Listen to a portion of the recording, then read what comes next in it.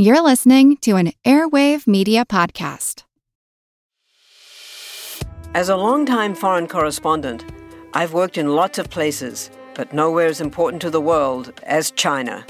I'm Jane Perlez, former Beijing bureau chief for the New York Times. Join me on my new podcast, Face Off, U.S. versus China, where I'll take you behind the scenes in the tumultuous U.S.-China relationship. Find Face Off wherever you get your podcasts. You know, William Rufus King has been so forgotten and dismissed that not just do we sometimes not even know his name, but his picture. If you go on the internet, very often you'll see a picture of William Rufus King that's not William Rufus King. It's actually the New York politician Fernando Wood, who looks a little bit like William Rufus King, but they were not the same person. And certainly with the passage of time and in our own time, he's been not given the kind of attention he deserves.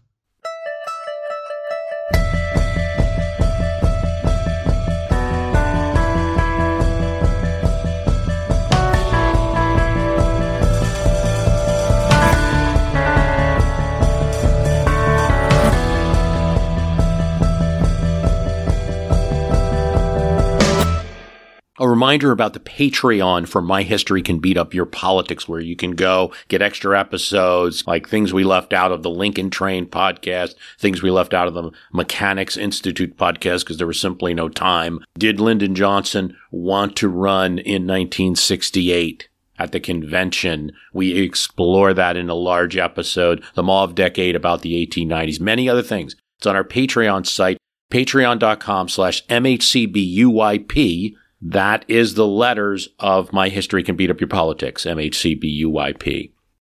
William Rufus King attracted attention within the Democratic Party. He was described by peers always as an able legislator and an impressive speaker. He was elected to serve 4 consecutive terms as senator and earned a solid reputation as a moderate, pro-business Jacksonian Democrat. You might even say a Jeffersonian. I mean, William Rufus King got his start before the party of Jackson. He was first elected to the U.S. House of Representatives in the James Madison presidency. That's Thomas Balcerski. He's Associate Professor of History at Eastern Connecticut State University, and he is the author of Bosom Friends, The Intimate World of James Buchanan and William Rufus King. We're going to talk to him about this interesting but obscure vice president. And from this partisan mode, I think he enters into the role that served him and suited him best in his years as a moderate, as a unionist, and as a compromiser.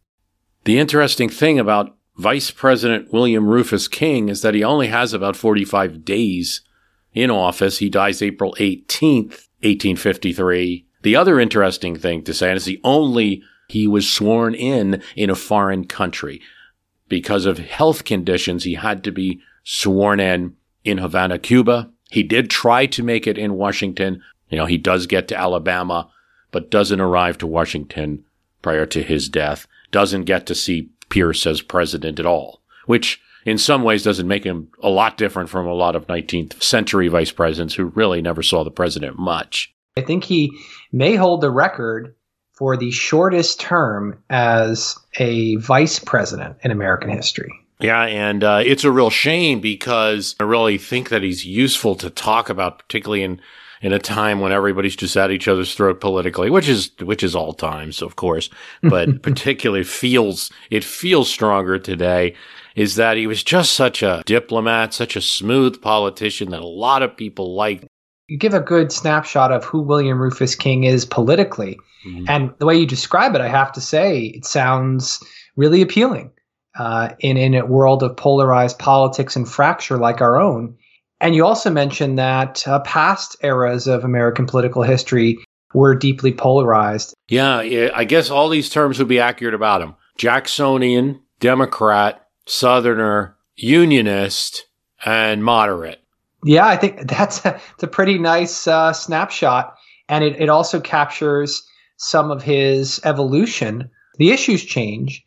The parties change, the players change, and yet I think there is a universal theme across American politics that there are these conciliators, these compromisers, these bridge figures who emerge between the warring sides and who were sometimes come in the most unlikely of packages. Here is William Rufus King, a lifelong Southerner from a deep South state in Alabama, playing compromiser, playing moderate Democrat and Unionist at a time when those were desperately needed qualities in Washington, D.C. William Rufus King contested Henry Clay's 1832 move to recharter the Bank of the United States, essentially early. King contested that move not because he opposed the bank, which he did not, but because he objected to Clay's political opportunism. We sometimes just think it's North versus South, but actually for a good 25-year period, it was the political party that was the greater determinant of how one would think and vote. When as part of that controversy, Jackson ordered the removal of federal funds out of the bank and then refused to respond to inquiries from the Senate that were coming from Clay, demanding a copy of a document about this removal. The Senate took unprecedented action, and in March of 1834, they censured the president. King was among those, along with Senator Thomas Hart Benton, who launched a vigorous and ultimately successful campaign to expunge that censure from the Senate's journal. Yeah, the figure of Andrew Jackson is such a dividing one. I mean, the entire Whig Party came into being as an anti-Jackson party. Yes, they came out of this national Republican movement, and they consider themselves sort of successors to different aspects of this national party that controlled politics for a generation. But when it came down to it, were you for or against Andrew Jackson? And the anti-Jackson men had to kind of coalesce around a philosophy that was greater than just this hatred of a man. And it took them a while, but they could always agree for sure that anything involving Andrew Jackson was worth fighting against. And the censure resolution was all about Jackson's conduct of the federal deposits in the Second National Bank and his improper ordering of their withdrawal into the state or pet banks. And so the Whigs happened to control the Senate at the time of this withdrawal, and they took that as their opportunity to pass the censure. And it's also the only case, too, where presidential censure was expunged. That battle produced quite a political scene within the Democratic Party because they took that on as kind of a rallying cry to defend Jackson. And I really think, again, comparing it as we did earlier to our modern politics, there's a really nice comparison here to the Republican Party's response to the impeachment of President Trump and how they sort of are going and fighting against the charges in an extra political way. And I actually think had Democrats this time around pursued a censure against Trump, who knows if a similar expunging battle. If there is the midterms go in 2022 a different way, or you could see an expunging. Clay and King really represent the dueling aspects, quite literally, but also the dueling aspects of the two-party system of the time. This conflict, taking on Clay directly, and the dangerous tenor of the times were symbolized in the clash between the two men that took place in March 1841. The near duel between King and Clay centered around really a partisan issue. It was around whom to award the printing contract and the editorship of the Congressional Record. And it had previously been in Jacksonian hands when Martin Van Buren was president, before that Andrew Jackson. But in the transition of 1841 from Democrat to Whig, the very first Whig administration with William Henry Harrison elected, all those patronage jobs, all those spoils, we call it the spoils system, that had been passed down and doled out as a way to keep the Jacksonian coalition together, suddenly now fell into Whig hands. The Senate, under Clay's leadership for the first time, passed the control to a new Whig majority. A great battle developed over Senate printing patronage. And in the process, various sort of side players in this world were shuffled out of Washington, and one of them was the editor of this record, this printing contract of the Senate of the Congressional Record. And in the war of words between them, you had King defending the old editor, and you had Clay attacking it. Clay believed the Globe to be an infamous paper, and its chief editor was an infamous man. This is not new, so you have the parties with the press that they like. William Rufus King responded that Blair's character would compare gloriously to that of Clay. Henry Clay jumped to his feet and shouted, "That is false. It is slanderous, base, and a cowardly declaration, and the senator knows it to be so." And when they became sort of heated in a personal way, that's when the notes were exchanged. And from there, it went along the code duello. Now, I think for those of us in modern times listening, not accustomed to kind of dueling honor and things like that, it sounds like a pretty good exchange, right? He attacked Clay. Clay attacked back. Except when you listen to it, one word stands out: cowardly. And so on the Senate floor, King responds that, Mr. President, I have no reply to make. None whatever. But Mr. Clay deserves a response. So King's no longer talking about the floor of the Senate. King then wrote out a challenge to a duel and had another senator deliver it to Clay, who then realized he was in a bit of trouble with the words that he had said. But honor at that time demanded what it demanded. Clay and King selected seconds and prepared for an imminent encounter. Two senators dueling. It was prevented by the Sergeant of Arms of the Senate arresting Henry Clay and him having to post a bond to actually be free and to go about his business. Clay posted a $5,000 bond as assurance that we'd keep the peace. It wasn't quite over because King still insisted, all right, there's not going to be a duel, but insisted on an unequivocal apology. On March 14th, 1841, that apology came. Clay apologized and noted that he would have been wiser to keep quiet despite the intensity of his feelings. King then gave his own apology to Clay, after which Clay walked to King's desk and said, King, give us a pinch of your snuff. King arose, both men shook hands, and applause engulfed the Senate. It's interesting. There's a nice parallel here between Henry Clay's downfall and folly in 1850, this monomaniacal commitment to the omnibus bill, and the conflict of 1841 that brought Henry Clay and William Rufus King to a near duel, because it really does reveal the partisan politics in operation during this period. I guess the big event in that we think of is the Compromise of 1850. He's on the side of the compromise? Yeah. And in fact, if you know the history of 1850, you know that's a pivotal year for presidential history as well, as President Zachary Taylor, who was elected in 1848, takes office in 1849, dies suddenly of gastroenteritis on actually my birthday. And that's how I know it, July 9th. 1850, setting the stage for Millard Fillmore to become president. Now, in the process, that also vacates the vice presidency and leaves open the role that would have been played by Fillmore as vice president as the presiding officer as the Senate. So that's actually also where William Rufus King enters into the fray in the second half, really, of the debates around what became the Compromise 1850 as president pro tempore of the Senate. And he therefore was presiding officer over the next several months as the compromise got hashed out. And so while King didn't speak very often, and his speeches are not particularly long when they are recorded in the congressional record, he was there as a kind of steadfast, supportive role to the efforts of compromise. And he was sort of the go-between between the various factions that were trying to get their points across. I think of the first thing to think about is the 1850. Some people may think of it as a one bill, sign, that's it.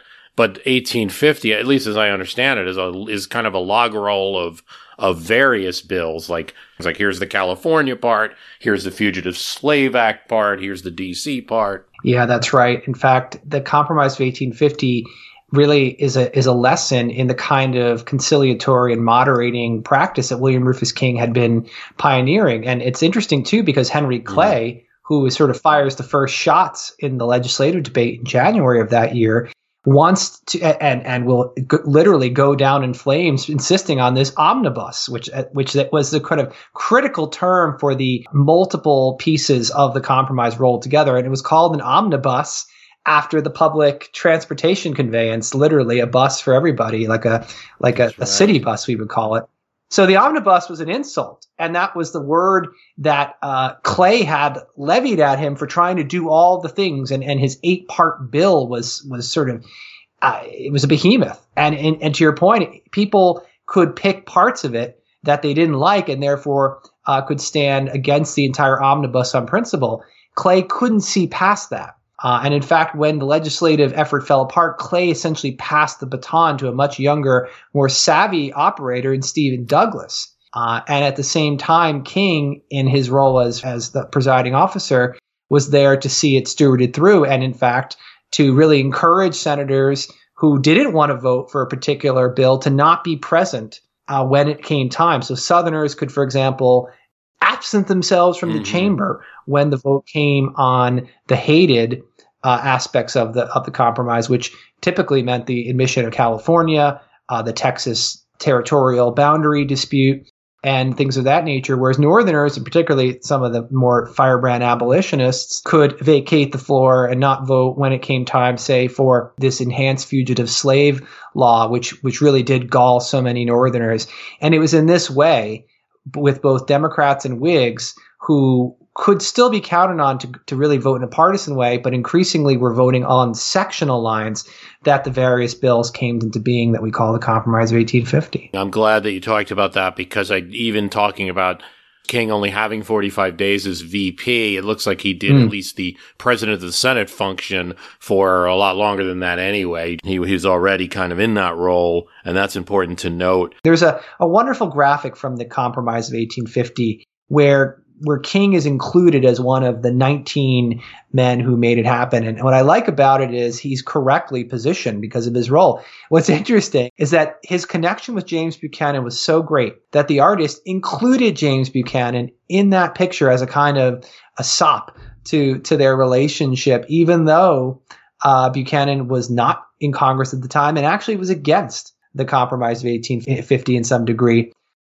Hi, it's Bruce. Listen, we all know the news headlines are full of wild stories, like how the world is tipping towards authoritarianism, all while somehow simultaneously freezing, flooding, and on fire. It's a lot to take in. But what if, instead of being on the brink of disaster, we're actually on the cusp of a better world? If I've got your attention, then I highly recommend tuning to a podcast that offers a weekly dose of optimistic ideas from smart people. What Could Go Right is the acclaimed news podcast from the Progress Network. Zachary Karabell and Emma Varvaloukas dive into the biggest news and most pressing topics of our time, from climate change to politics, and make the case for a brighter future.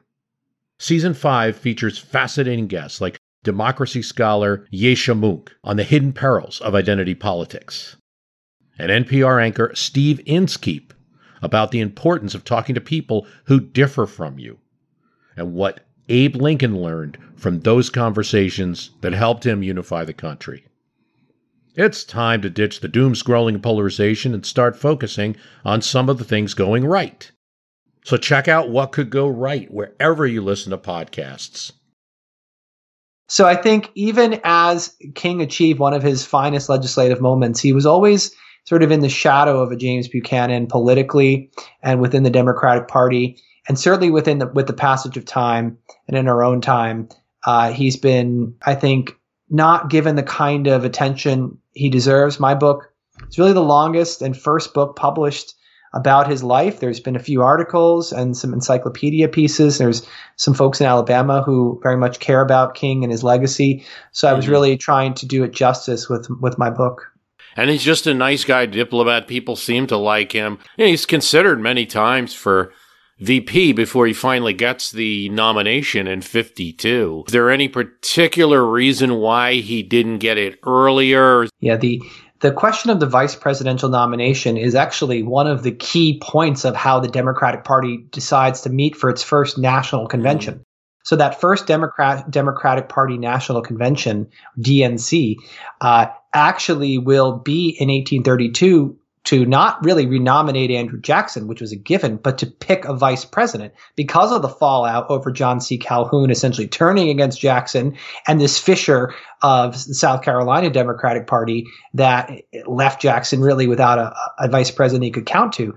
That convention, interestingly enough, is where William Rufus King will attend as a delegate in 1832 and will institute a very important rule called the unit rule, which actually will require that 2/3 of the delegates at any future convention for either president or vice president these nominating conventions, as they were known, would have to get that support. So not a majority vote, but a kind of supermajority, which over the ensuing years, as the unit rule was in place before it was modified and ultimately transmuted into our primary system, led to compromise candidates often emerging in both the president and the vice presidential nod.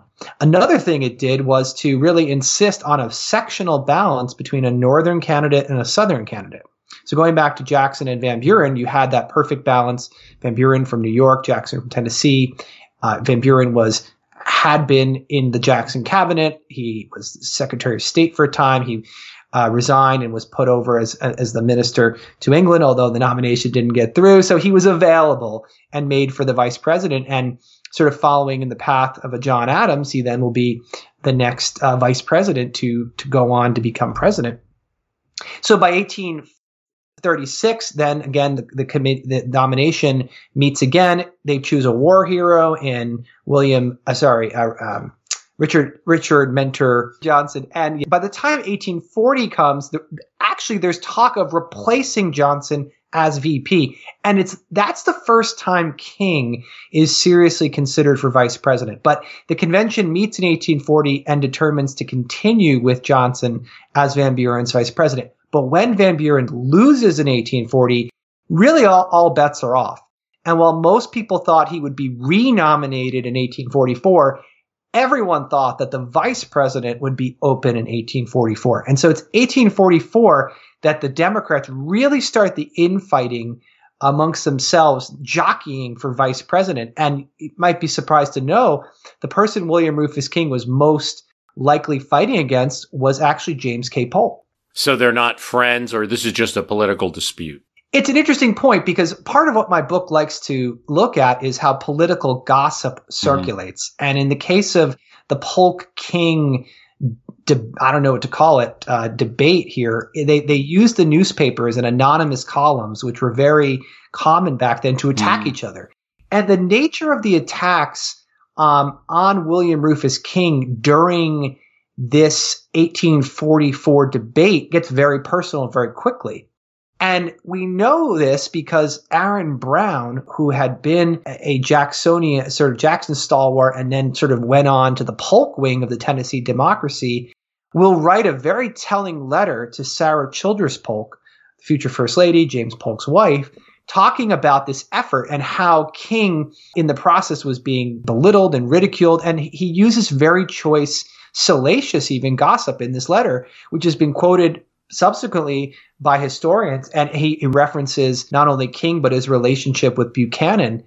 But in the process, it becomes a moot point because, after all, Van Buren won't get the nomination, and James K. Polk will emerge as the first dark horse out of a nominating convention. And at that point now, you've got a Southern candidate for president, and so King is no longer in the running for vice president. He tries again in 1848, as does Buchanan at this point. I should point out, this is where Buchanan and King are trying to build a ticket with Buchanan as president and King as vice president.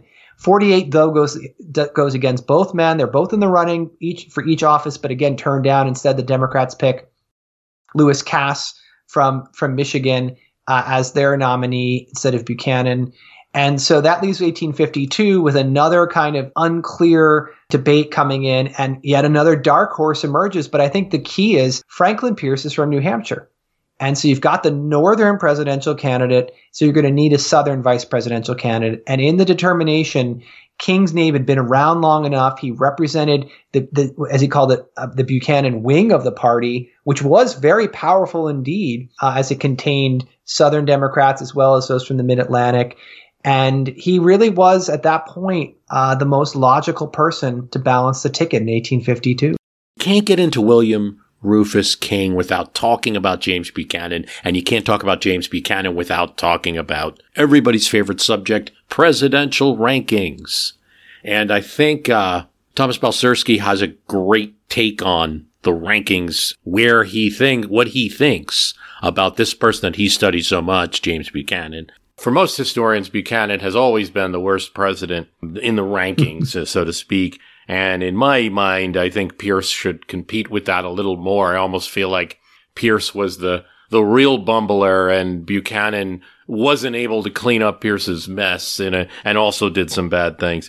A lot of talk. I see a lot of talk out there now because of Trump, particularly after the events at the Capitol. I have to punt a little bit, at least for my own self, and say, well, any presidency, we gotta evaluating in the modern era, you gotta give it like at least a decade or so. And as someone who wrote a book about James Buchanan, I sort of have a kind of company line that James Buchanan does not deserve to be our worst president, but it's given, quite frankly, a lot of interest to him from historians and the general public. And so I look at it from a couple different ways. We can play the game, and that is what this is. This is a ranking game, mostly conducted by historians, and there are criterion involved, but at the end of the day, it's subjective. And it's based on partly our own politics and where we are. I thought I would share with your listeners some of the history here as a way of helping them understand it. The very first ranking that is considered legitimate and scholarly was by Arthur M. Schlesinger back in 1948. This is Senior, the father to the famous Arthur M. Schlesinger Jr., the two historians, father-son. And I want to point out that while both Buchanan and Pierce were considered below average, they actually weren't considered failures in the original ranking. But you know who two presidents who were considered failures in that first 1948 ranking? Ulysses S. Grant and Warren Harding. Yes. And so just think about that. Grant, who has really now emerged as, I think, a near great president in our lifetime. They were fixated on the corruption issue. Belknap and Orville Babbitt and the Keylock scandal and things. But that's another one where I'm mixed on it too. But you absolutely are right. You see this merging scholarship that was needed about, hey, this is a guy that passed the Ku Klux Klan Act and fought the original Klan when it first started and with federal troops. And he did a lot of good things. And yeah, he doesn't deserve to be the worst by any measure. There are some things that he did that might have been bad, subject to some interpretation. Even Harding's getting a little bit of revitalization, in terms of speaking out against lynching and... Yeah, that's a good point, to say nothing of another sex scandal. Doesn't hurt interest, ever. Want to learn how you can make smarter decisions with your money? Well, I've got the podcast for you. I'm Sean Piles, and I host NerdWallet's Smart Money Podcast. On our show, we help listeners like you make the most of your finances. I sit down with NerdWallet's team of nerds, personal finance experts in credit cards, banking, investing, and more. We answer your real-world money questions and break down the latest personal finance news. The nerds will give you the clarity you need by cutting through the clutter and misinformation in today's world of personal finance.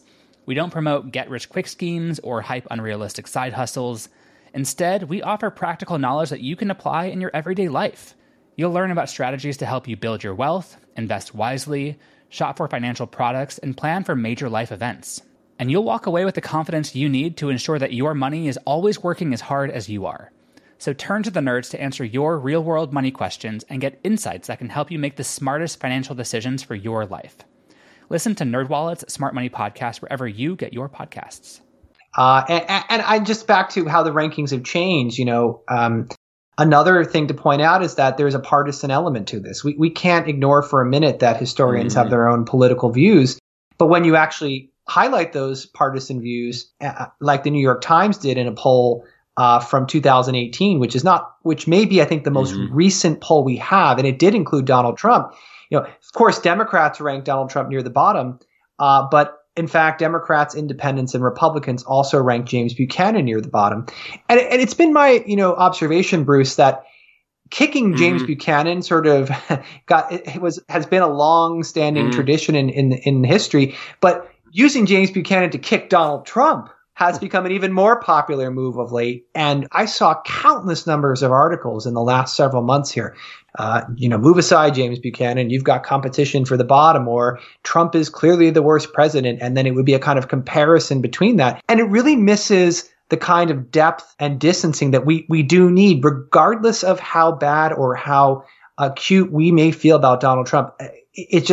This is a historical truism. And I will say this too. You and I will not be the ones judging Donald Trump. It's people way behind us in younger generations who are actually going to be the ones who become the historians who do the judging. So, I don't know if it's 10 years or 20 years or something, but I do know that over time you'll see a change in all presidential rankings. And whether Buchanan, because he's so far from our own times, really will stay at the bottom or not is almost a kind of besides the point, because right now the debate isn't really about Buchanan, it's about Trump. And I think that's unfortunate in a way because it takes us from the history. I agree. I have to punt the ball. Well, it's funny because in George W. Bush's Decision Points book, which probably in the remainder aisles these days, but I read it and I actually found the book quite interesting.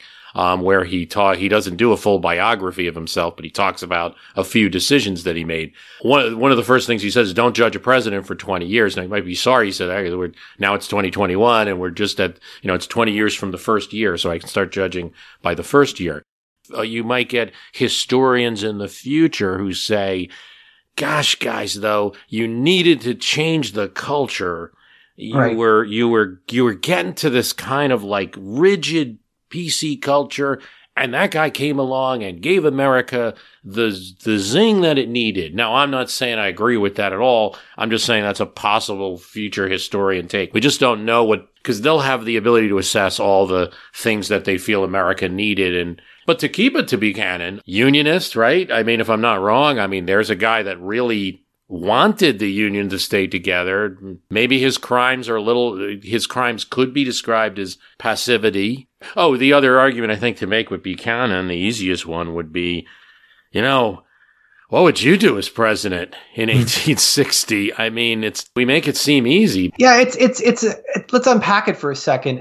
Buchanan is correctly held to account. And so is Franklin Pierce. We haven't really mentioned where Pierce lands in this. He's just one notch usually above Buchanan. But it has a lot to do, I think, with the devastation wrought by the Civil War. One way to play it would be to say Lincoln's greatness is a large function of what he does to lead the nation through the war and to win the war. Great presidents win wars. Buchanan's failure is essentially to not be Abraham Lincoln. And anyone who stands in the shadow of Abraham Lincoln is going to be overlooked, dismissed, and relegated to the basement of American history. And I think the other person on the other side to throw in for a minute would be Andrew Johnson, because he's another one of the bottom five in my book, if you were to ask me where he stands. And again, on the other side of Lincoln, but also, again, a flawed individual who made matters much worse for himself in his term. So if you look at Pierce, Buchanan, and Johnson as a trio, their terribleness in large part stems from Lincoln's greatness. And it may well be a symbiotic relation that one props up the other. We need a terrible president before and after a Lincoln to make his greatness that much greater. It's hard to be great unless you have failure. FDR, Hoover, it's a fun game, but that's what it is. And it's great to bring up Andrew Johnson because with Andrew Johnson, I believe you do have more activity rather than passivity and you can really make a case for him as last because he was actually causing problems in the South and Reconstruction. Getting away from the ranking, the other thing that a lot of people talk about Buchanan with is his relationship with William Rufus King. You alluded to it earlier, becoming a political issue. A lot of people focus on it because there's discussion that perhaps we had our first gay president and even that King and Buchanan possibly were a couple. They did live together. It's a good question to try to find a way to approach. I don't want to be gossipy about it, but at the same time, it's important to know, I think, for a lot of people, because even if he's not anybody's ideal of a president to be like the first gay president or a model president, if he was, it just points out how common a lifestyle it was, that this isn't something new, that this occurred through history, and we've just, we're better at tolerating a bit now than we may have been. So yeah, if you could talk all about that, because I know that was a focus of your book, and I'll mention that book, which is, Thomas Balcerski's Bosom Friends, The Intimate World of James Buchanan and William Rufus King. Yeah, thanks for that intro, Bruce. And it does get to what drew me to the topic. So let's just start right there. Any attention that's given to history is a good thing at the macro level, but even within these forgotten and dismissed presidents, there can be something valuable about it. So I'm actually not in the camp of throwing the baby out with the bathwater and saying, well, of course, we could look at different standards, different terminology. I'm willing to consider all that to sort of flatten it out and to talk about homosexuality, same-sex attraction, identity, all of that. I do think after sort of first situating the context of what was possible between men in the 19th century and then studying the biography of both Buchanan and King, that the evidence does not allow for the kind of definitive assessment that some people would want.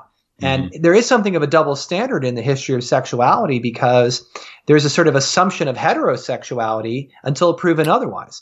And given the taboo and given the ways in which the closet as a force of repression worked for many gay people, and still does, we should point out, we can understand how in the 19th century there could be people who were attracted to men who never acted on it.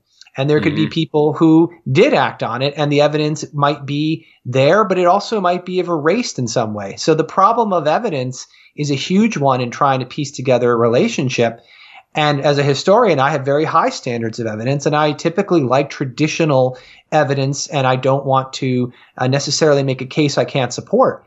All that being said, it comes back to William Rufus King, because of the letters between King and Buchanan, many more survive from King to Buchanan than vice versa. And there's reasons for that I discuss in my book. So when we read that correspondence, we're getting William Rufus King's voice. We're hearing King in his conversation with Buchanan. And of all the most intimate details in the correspondence, therefore, it's out of King's pen and not Buchanan's. So I think there's a way in which King is more likely the one we see attraction and intimacy. And I would say if there's an identity there, it's repressed in William Rufus King, but it's more clearly emerging at times than in James Buchanan's life. And Buchanan, who was at one time engaged and did pursue romantic courtship, whatever he felt about both men and women, he was sort of able enough and savvy enough, one could argue, to at least half seriously pursue courtship and romance throughout his life. And he was possibly, therefore, equally savvy in cultivating William Rufus King and his affections and attractions. And my reading in the book is that it was much more of a one-way relationship. King being attracted to Buchanan on multiple levels, and Buchanan treating him like a brother and a platonic friend. And that's why in the conclusion, I turn to this idea that we have now in our modern society that straight men and gay men can, in fact, be friends and very close. And it doesn't have to have any kind of rupture or any kind of discomfort in those relationships. It can be the kind of friendships that has a non-sexual arousal component. And so, that's 2021. And so to think about it in 1800s terms, depending how overt it could have been, and I don't think it would have been given both men's standing and place in life. I think very likely you had a chaste platonic friendship without, of course, I'm not trying to discount what could have happened elsewhere in each man's lives, but this particular relationship, I think, straddled the border of what I call intimate male friendship. There's also, I hear discussed a lot, elements of culture that we in 2021 perhaps can't understand, where men wrote letters differently. They had their own ways of talking, which we maybe can't interpret without help. Yeah, and the best way I can describe it is intimacy as even a word has changed its meaning. So these 19th century politicians cultivated intimacy with other men. And this is true of men who were married as well as like Buchanan and King, who were unmarried. They were bachelors in their lifetime. But they actually understood that personal friendship involved the sharing of secrets, sort of opening up to one another, you might say. And they were writing in the 19th century. They were using a vocabulary that is different than ours. And you're so right to point that out, that we have to go back and think about those words in context. And we also have to go and find evidence of those words being used in other situations in their own correspondence. What I found was that William Rufus King especially would use certain phrases, not just with Buchanan, but with many of his correspondents, that really tried to endear him to these political operators, whether they be back in Alabama or in Washington, D.C. So King, I think, was very skilled at communication with other men, and he put himself out there in an emotional way, I would say. Whereas Buchanan tended to be more open and intimate with women in his correspondence, and less so with men. And this is now based on my reading of thousands of James Buchanan letters. I sort of see how he writes and to whom he writes. Nothing written by Buchanan about King remains available to historians. There's one exception, a single letter. Buchanan writes, "I envy Colonel King the pleasure of meeting you and would give anything in reason to be of the party for a single week. I am now solitary and alone, having no companion in the house with me. I have gone a-wooing to several gentlemen, but have not succeeded with any one of them. I feel that it is not good for man to be alone, and should not be astonished to find myself married to some old maid who can nurse me when I am sick, provide good dinners for me when I am well, and not expect from me any very ardent or romantic affection." And I would point out that we have a letter from Buchanan, not to King that people quote very often, but it was actually to an intermediary, Cornelia Roosevelt. And it was this letter, and is one of this letter, that gets cited the most as evidence of a relationship between the two men. And I think it's often missed that Buchanan was actually writing to a woman. One of the distant relatives of that family, or is it one of the New Orleans Roosevelts, or is it just another? No, it's those Roosevelts. She married in. She was Cornelia Van Ness. She married James Roosevelt, who I think puts him in second cousin territory to Theodore. And is anything to say about slavery and King? I mean, he's a Southerner. He's coming from Alabama. Other than, of course, I could say anyone who had anything to do with the Compromise of 1850 means they were running the wrath of Calhoun and Davis, even if only for that vote, even if it was just a few dirty looks at the mess hall or what. But obviously, any involvement in that compromise at all led to a free state on the West Coast. But other than that, is there anything to say about him on the slavery issue? Yeah, there's a lot to say about slavery, and there's different ways to frame the relationship of Buchanan and King. You could, in the first sentence about it, say it was entirely about preserving the institution of slavery. I think that's a sort of a baseline truth. Yet there's also the biographical aspect of King's life. He's born into a slave society in North Carolina, in Fayetteville. His family will relocate to Alabama for the economic opportunities of creating a cotton plantation, which of course relies on chattel slavery and widespread enslavement of African Americans. He had black valets or manservants who accompanied him both in D.C. and in his time in Europe. And he literally lived and died in a slave culture that put white people like himself at the very top of the hierarchy. So there's no getting around the sort of foundational aspect of slavery to King's life and to the entire Southern way of life at that time. I think what's sort of fascinating is how he convinced James Buchanan to become a sort of a supporter of Southern principles, as he called it, and how successful Buchanan was in doing so.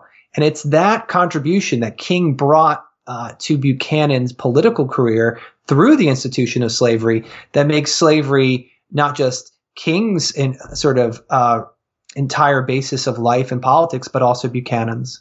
Other than what we discussed today, is there something we missed? What else do you think is important for people to know about William Rufus King, but also James Buchanan too, I guess? Well, I think the first thing I want to say is that William Rufus King and Rufus King are different people. And I can't tell you the number of times I hear that. Rufus King, ironically, is another American politician and an important one. He attends the Continental Congress and signs the U.S. Constitution and so forth. And William Rufus King, of course, is the overlooked one. William Rufus King has been so forgotten and dismissed that not just do we sometimes not even know his name, but his picture.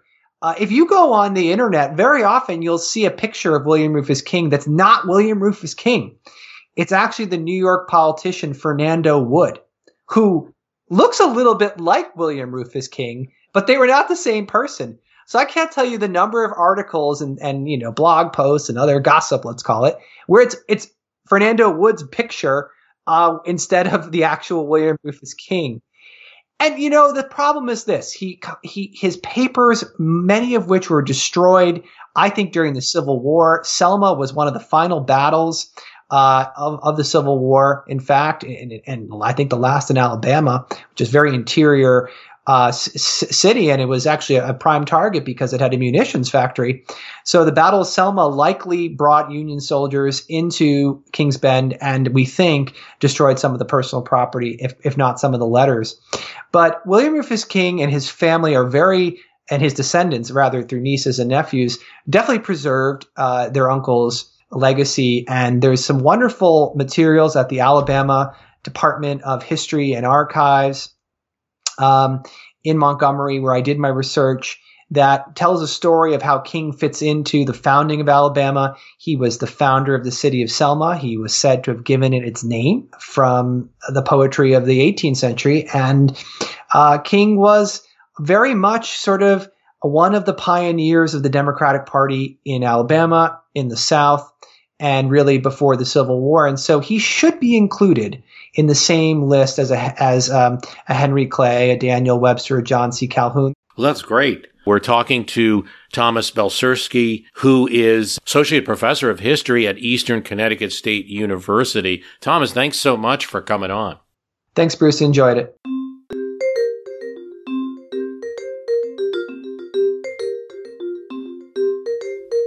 I want to thank Thomas Balcerski for coming on. Again, his book is Bosom Friends, The Intimate World of James Buchanan and William Rufus King. Different guy from Rufus King, of course. Different guy from Fernando Wood. I want to thank you for listening. The website is www.myhistorycanbeatupyourpolitics. We've got a link to the Patreon there if you want to help support us. And if you do like the program, please tell someone about it. Thanks for listening.